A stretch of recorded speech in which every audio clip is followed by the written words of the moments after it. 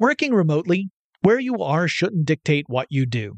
Work from the road by turning your vehicle into a reliable high-speed data Wi-Fi hotspot with AT&T in-car Wi-Fi. On the network that covers more roads than any other carrier, take your work on the road and AT&T will be there to keep you connected. Connect up to 10 devices and stream conference calls, finish up that presentation, or answer last-minute emails. Why wait? Go to att.com/in-car Wi-Fi today for free trial eligibility. Based on independent third-party data, number of devices varies by manufacturer. Always pay careful attention to the road and don't drive distracted. Wi-Fi hotspot intended for passenger use only when vehicle is in operation. Compatible device and vehicle required. Running a business is no cakewalk, but with SAP Concur Solutions, you can be ready for anything. You can manage travel, expenses, and AP all on one platform that's packed with AI and best practices, and that delivers it all through an easy, clear, I can't believe how simple that is experience. So, while not much can be done about that guy who never fails to burn the microwave popcorn and stink up the entire office, with SAP Concur, you can easily handle almost anything else. Take control of your business finances today at Concur.com. That's CONCUR.com.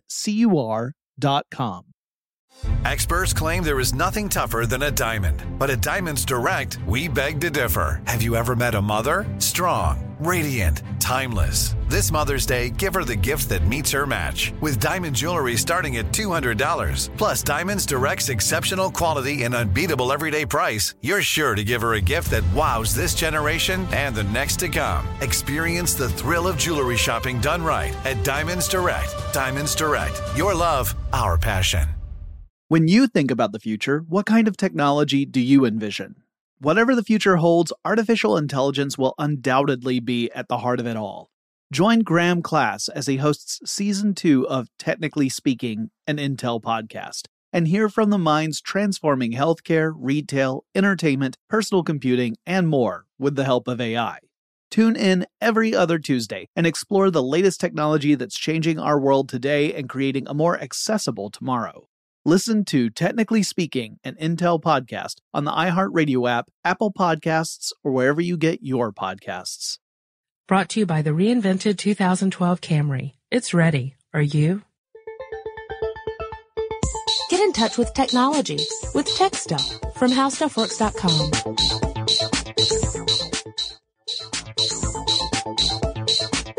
Hello, everyone, and welcome to Tech Stuff. My name is Chris Paulette, and I am the tech editor at HowStuffWorks.com.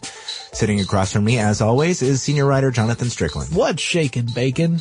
All right, then. I think we're going to get into some games today. Yeah, we're going to start off with a little listener mail. This listener mail, I didn't mean to go all Casey Kasem there. I don't know where that came from. This listener mail comes from Mikey, who says, I'm getting the new PSP Go and I want to know more about it. Sent from my AT&T iPhone.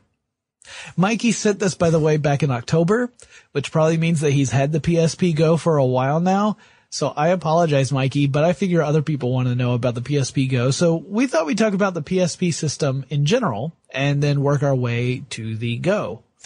Yes, the PlayStation Portable, or PSP, is the newest venture from Sony in the, the line itself is the newest venture from Sony in the portable gaming market. Now, there have been many portable games over the years, dating back to the 1980s. Yes. Electronic games, I should say. I was about to say portable, I was about to say, hey, baseball's pretty portable. I mean, you need the field and all, but no. No, yeah. I remember somewhat fondly the days of the Mattel electronic football with the little blinking the little LED light. Yes, that red light is my quarterback, and it's throwing this other blinking red light to this other red light, which is my.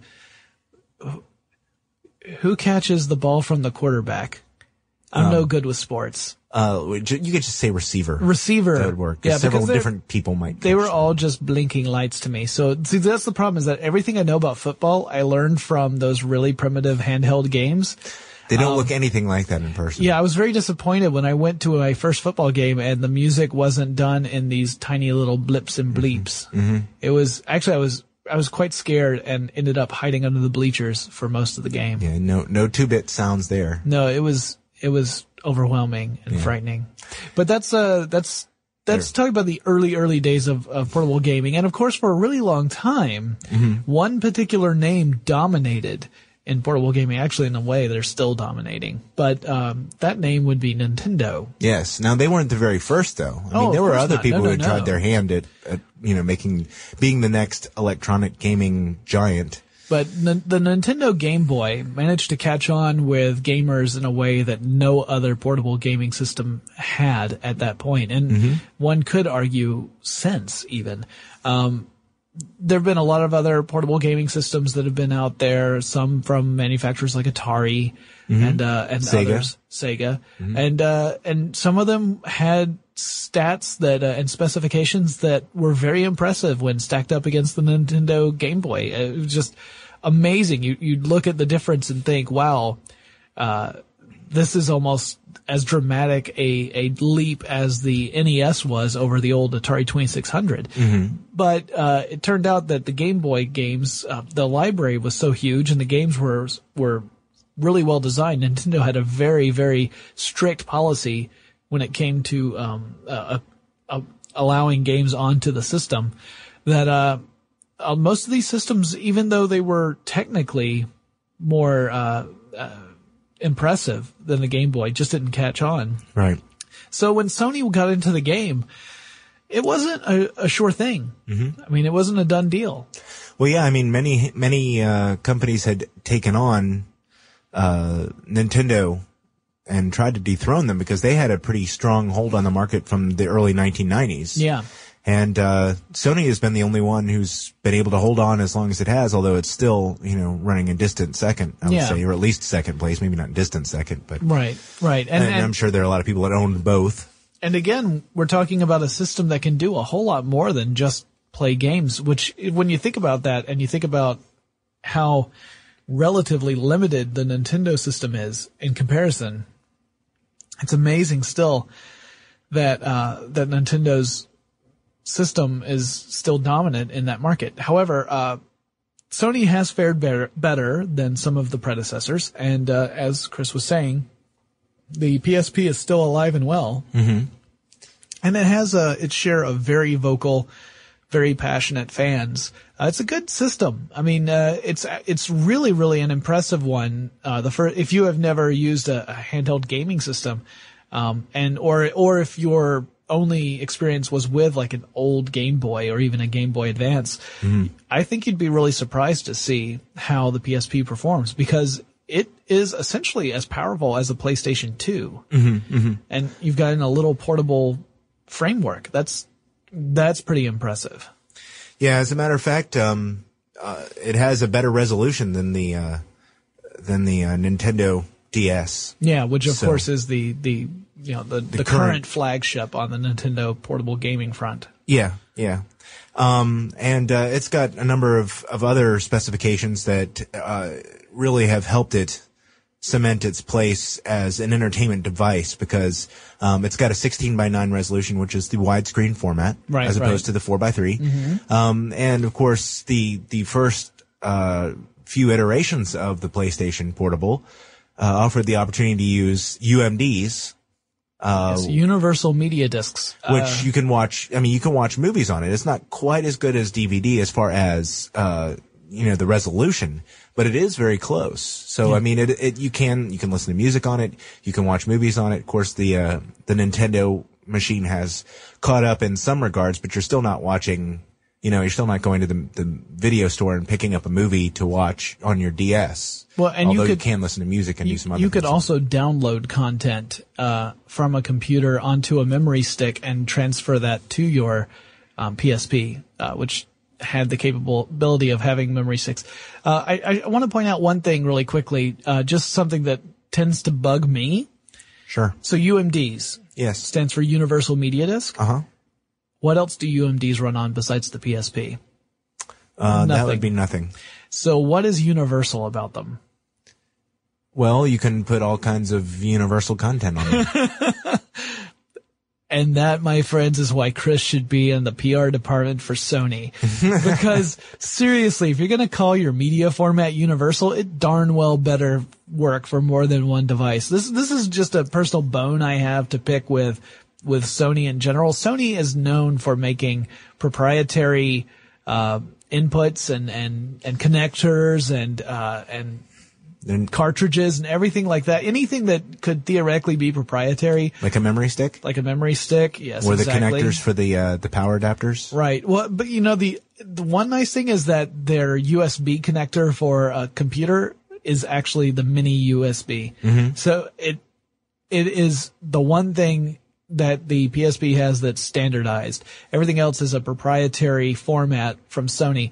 Sony tends to do this a lot with its electronics. I had a Sony camera. Actually, I still have the Sony camera that I was talking about. That I lost the USB cable for that. Mm-hmm. And of course, as soon as I took a look at it, I'm like, oh, well, I've got other USB cables. And I looked at them. Oh, wait, this is a Sony one. And sure enough, it has one of those specific proprietary connectors you have to have in order to plug it into the camera.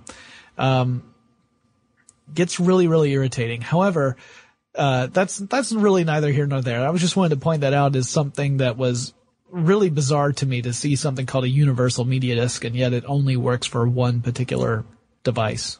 Well, on the other hand, you've got Sony's proprietary nature also gives you an advantage in some other departments, because with the PSP, you have the ability to take proprietary Sony game franchises like Gran Turismo and Ratchet and Clank on the go with you. Mm-hmm. That's true. So it's, you're not going to find those titles available for other gaming systems. And some other things we should point out that the PSP is able to do. You can use cables to hook your PSP up to a television and actually view content from your PSP on your television, which that's kind of interesting. Not everything is going to be full screen. It all depends on the particular application you're running. Mm-hmm. We should mention there are multiple generations of PSPs out there. They're not all, it's not just one unit that has been on sale since it debuted in, I think, 2004. Yeah, and it actually started in 2004 in Japan and made its way to the shores of the United States in spring of 2005. Okay. And that would be the very, very first model. Right. Yeah. And back when it first debuted, just to give you an idea, this is something I think is usually a mistake for a game company. Okay. Debuting any kind of game console with only a few titles, I think, is a bad idea. It's always a better idea to have as many titles as you possibly can upon launch or shortly after launch. Otherwise, gamers can lose interest very quickly. And I think when it first launched, there were something like 6 titles in Japan. Mm-hmm. And it wasn't until, by the time it got to the United States, there were many more. There was closer to maybe 30 or whatever, which I think is a much more healthy number. Yeah. Well, people were saying the same thing about the launch of the Nintendo Wii. That's true. When it first came out, because there were more than that, but, it wasn't exactly overrun with 200 titles when it started. And I think made people a little nervous. I think that argument holds water too, because as we see, the one of the main complaints about the Wii is still the lack of compelling games. Mm-hmm. So, that's been a problem that's haunted Nintendo for a while, although it's not really hurt Wii sales. There was that one month when, PlayStation 3 sales overtook the Wii, but that was a combination of several things. For one, the Wii had been on sale forever, and the PS3 had just had a massive price cut. And then, of course, in November of 2009, Wii sales picked up again during the holiday season. So it just took kind of a temporary breather. Getting back to the PSP, we were talking about the different generations. So there's they designate these by numbers. The PSP 1000 is the first generation, correct? As far as I know, I haven't actually seen it labeled that way. Yeah. But the PSP 2000 came out. It was the next version, and it came out in, I believe, 2007. Right. And this was slightly slimmer and lighter. And then you have the PSP 3000, which came out in 2008. That was even slimmer. And also, one of the ways they managed to make it slimmer was, this is what I thought was interesting. They managed to reduce the size of the battery, which allowed them to make the case slimmer. And it also meant the battery was less powerful. However, they also made the system itself more efficient. So even though the battery didn't have as much of a charge in it as previous batteries, because the system itself was more efficient, you still had about the same amount of battery life as you had before. Okay. Well, if what I'm reading is correct, I learned that you have options in that regard. You can opt for a thicker battery pack, which gives you more life. That's true. Of course, that's also going to give you back some of the weight that you gave up when you bought one of the newer PSP models. From what I understand too, the systems became a little speedier. Yeah. The PSP 2000 and then 3000, they improved the processor speed, although it sort of depended on what game you were playing as to, how fast it would access. And the UMD is also known to be sort of a pokey format. Yeah, it does take a little longer to load up a game than it would on a cartridge-based or system. Actually, that's been a problem for a lot of gaming systems, not just portable ones. Any gaming system that uses discs rather than cartridges tends to have more loading times that you have to endure.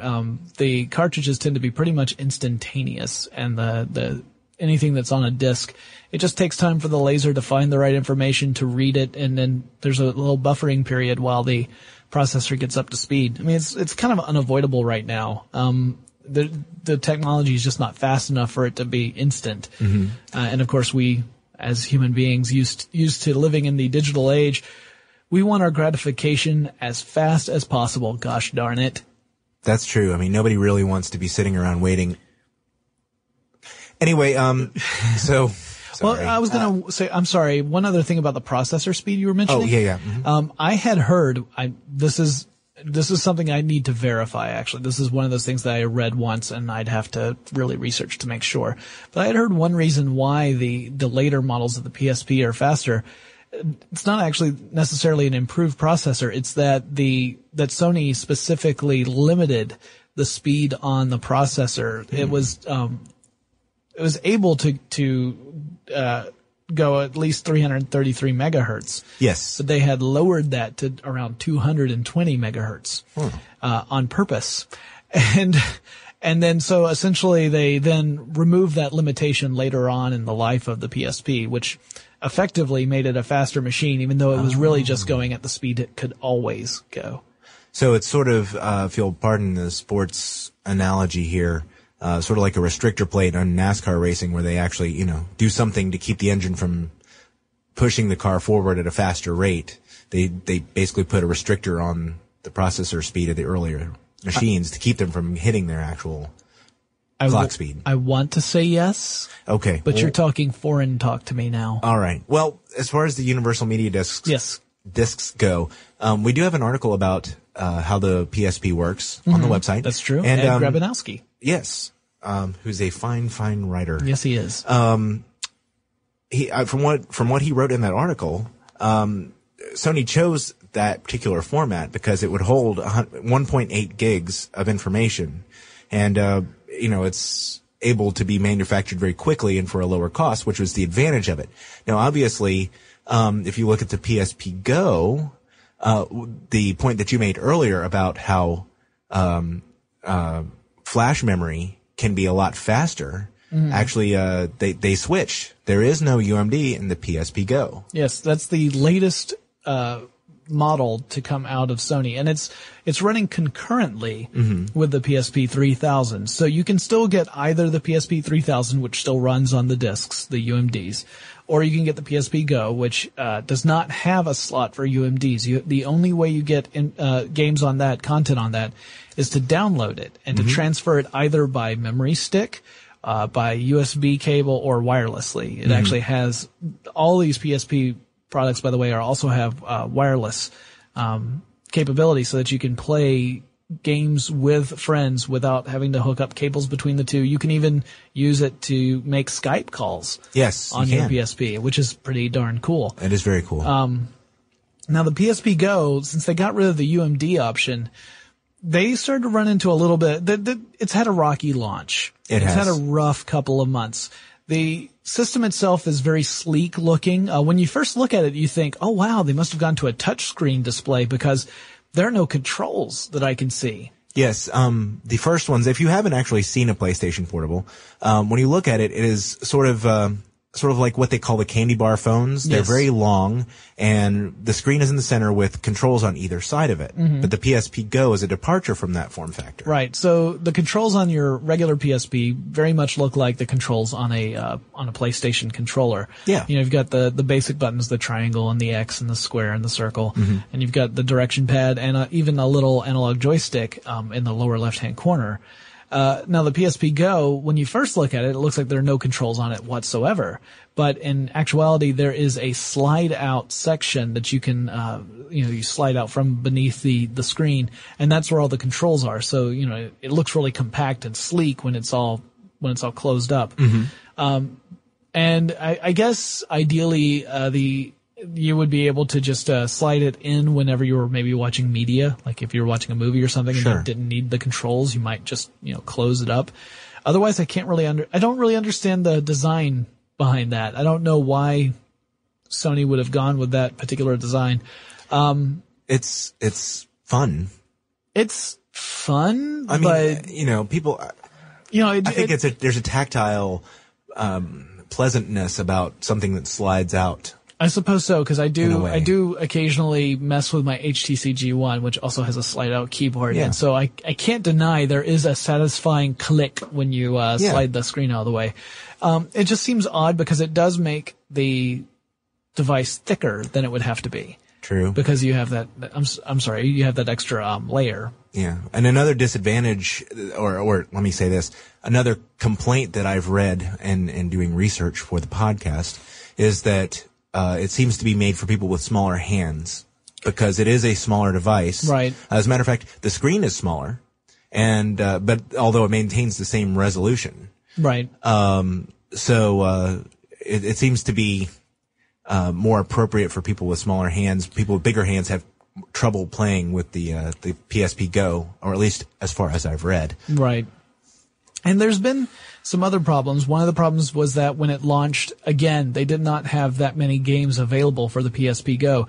Now, ideally, whenever you would get a system like this, you would be able to make old games available via download as quickly as possible, so you'd have access to the library of games that already exist for the PSP. Yeah, it's not like you can go to your local used game store and buy games for it because the UMDs are not going to work with the PSP. This is very clever on Sony's part, by the way, because it means that they are going to get a lot more first sales, and then they don't have to worry about people selling their games to other players.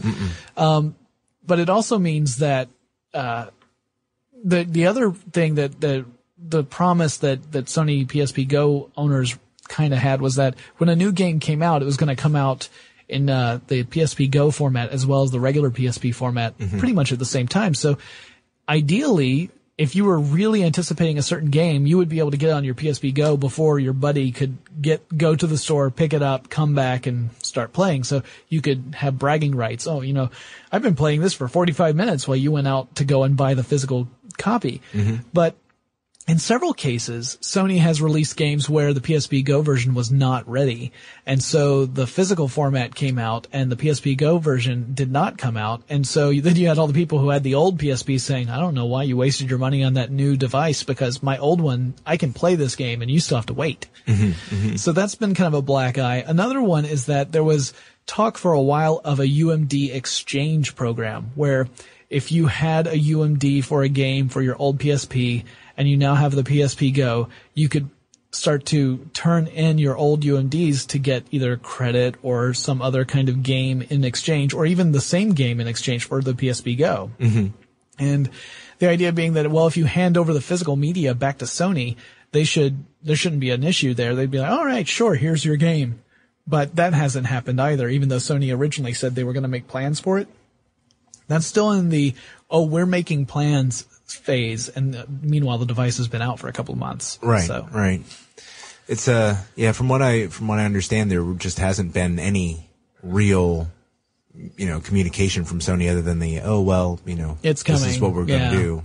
Yeah, there've been a lot of there's been some grumbling. Now, granted, things have been getting better as time has gone on. More games have come out for the Go. It's still one of those systems that I think most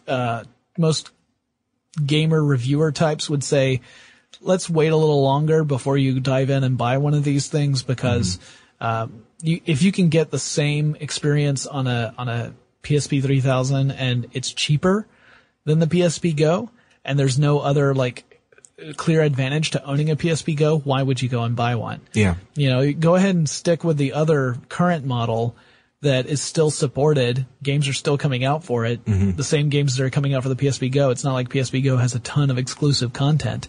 So stick with that, and you're going to save money, and you're not going to have these same kind of headaches that a lot of the PSP Go early adopters have experienced. Right. I do think that it's going to continue to get better for PSP Go owners. Do not despair if you went out and bought a PSP Go. It's just going to take a while. I don't think Sony had all their ducks in a row when they launched the product, unfortunately. Yeah, well, it's I'm interested too whether or not they're going to continue with the original PSP form factor now that the Go has been launched. Well, we've heard some rumors. There are rumors of a new device in the PSP line that would still use the UMDs, and it would be called the PSP 4000, keeping in with the trend.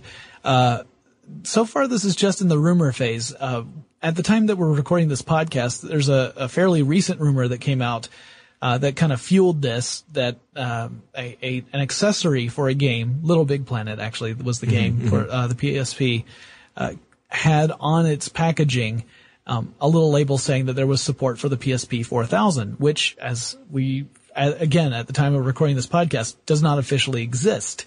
So some people were wondering if this was perhaps a leak, an accidental leak that indicates that, yes, Sony does have a new device planned and has told developers but has not revealed it to the public.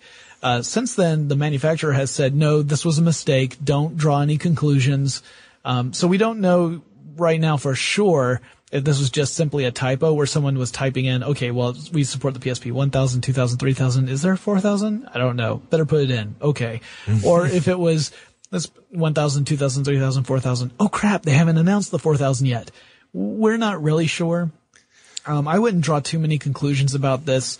I think, if there is a 4000 coming out, I don't know when Sony would announce it. Normally you use things like E3, that's when they announced the PSP Go. Yes. You would use an event like that to announce a new product, but that's not until next June, so. Yes, and you wouldn't want to sabotage your holiday sales. No. By doing that. But again, they're selling the PSP 3000 concurrently with the PSP Go, so they're already kind of sabotaging their own sales. Well, the other thing to consider too is that while the original PSP came out in 2005, the successive versions of that have been coming out about every year for the last couple of years. So it wouldn't be a surprise to see the 4000 at E3 this year. No. They've been making essentially incremental improvements on the original design. Better making it battery lighter. life, better video performance. So although I've heard that some of the things they did for the screen recently just made it a little more jagged.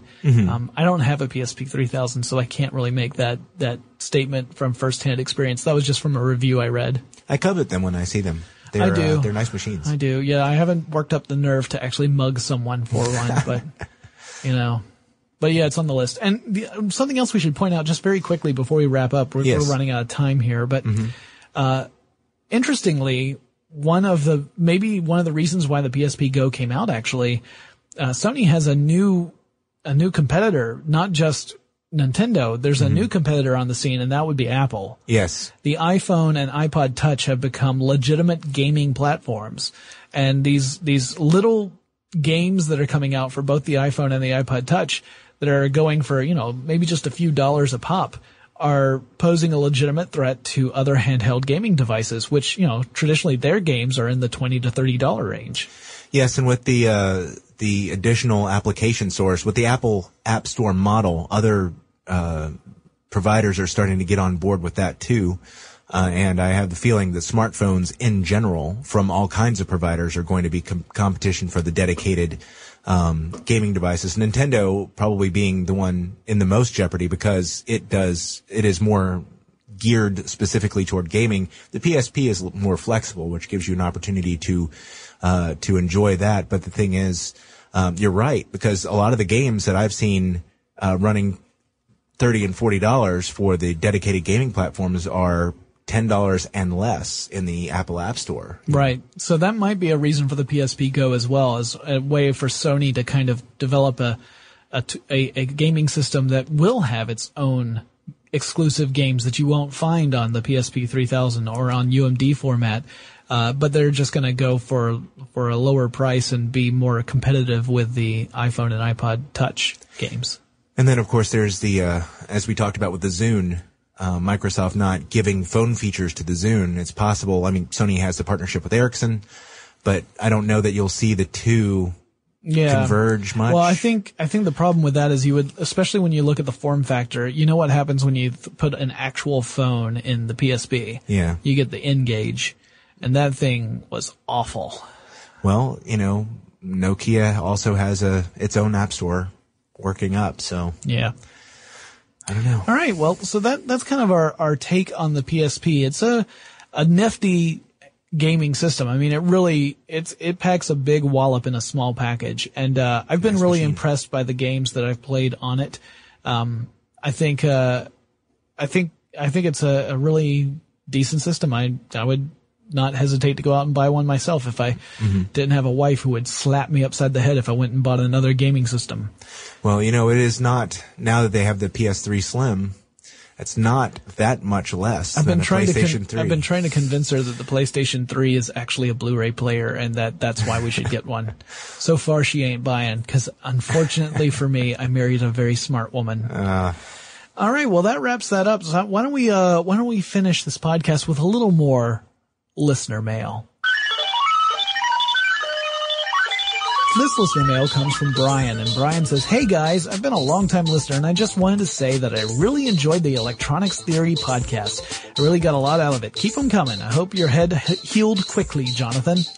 Well, thanks, Brian. Yes, my head did heal quickly. The scar is almost completely gone. I appreciate the concern. Yeah, I shave my head and occasionally I take a chunk out of it. It's just a self-loathing thing. I'm working through it. I'm seeing someone about it. Anyway, I think he was actually talking about how you said your head was going to explode at the end of that podcast. Oh, did it? Yes. Did I? Oh, well that, unfortunately, I'm still recovering from. Some wounds never heal, Brian. Some wounds never heal. So, with that, let's wrap up another episode of Tech Stuff. I hope you've enjoyed the episode. We do have a great article, as Chris said, on the site written by Ed Grebanowski about how the PSP works. I recommend you go and check that out. We have lots of other articles about other video game systems. So, head on over to HowStuffWorks.com. Take a look at those. Remember, Chris and I do a live show every Tuesday, 1 p.m. Eastern. You can find out about that at the Tech Stuff blog. Just go to the website. You'll see the blog links on the right-hand side, or you can go to blogs.howstuffworks.com if you want to take the direct route.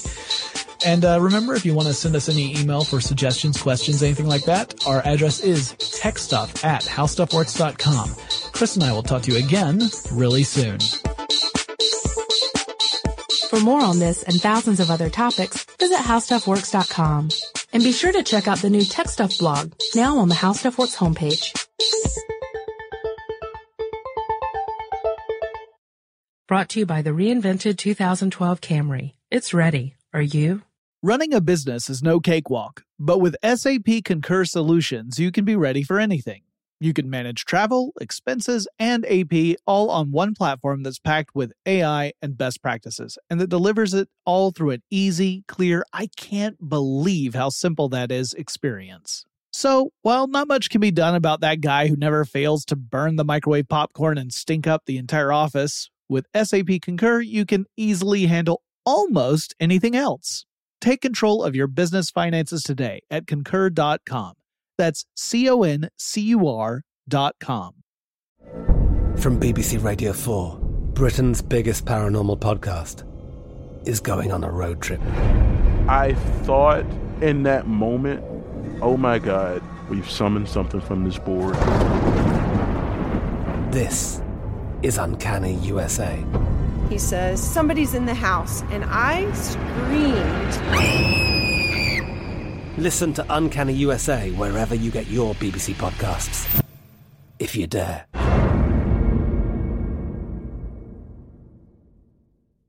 Xfinity has free premium networks for everyone this month, no matter what kind of entertainment you love. Addicted to true crime? Catch killer cases and more spine-tingling shows on A&E Crime Central. Crave adventure? Explore Asian action movies on Hi-Ya. Searching for something extreme? Check out skating, snowboarding, and more on Fuel TV Plus, the global home of action sports. And find crowd-pleasing bops on iHeartRadio's Hit Nation playlist. There's new free shows and movies to love every week. Say free this week in your Xfinity voice remote. Open a limited-time 11-month certificate at Kemba Financial Credit Union. At 5.25% APY, it's more than triple the national average, plus it's a safe and secure way to grow your money. Visit your local branch or kemba.org/CD for details. Offer expires May 31st, 2024. APY equals annual percentage yield. Restrictions apply. $500 minimum and $250,000 maximum deposit. Advantage status required. Comparison based on bank rate average. Federally insured by NCUA.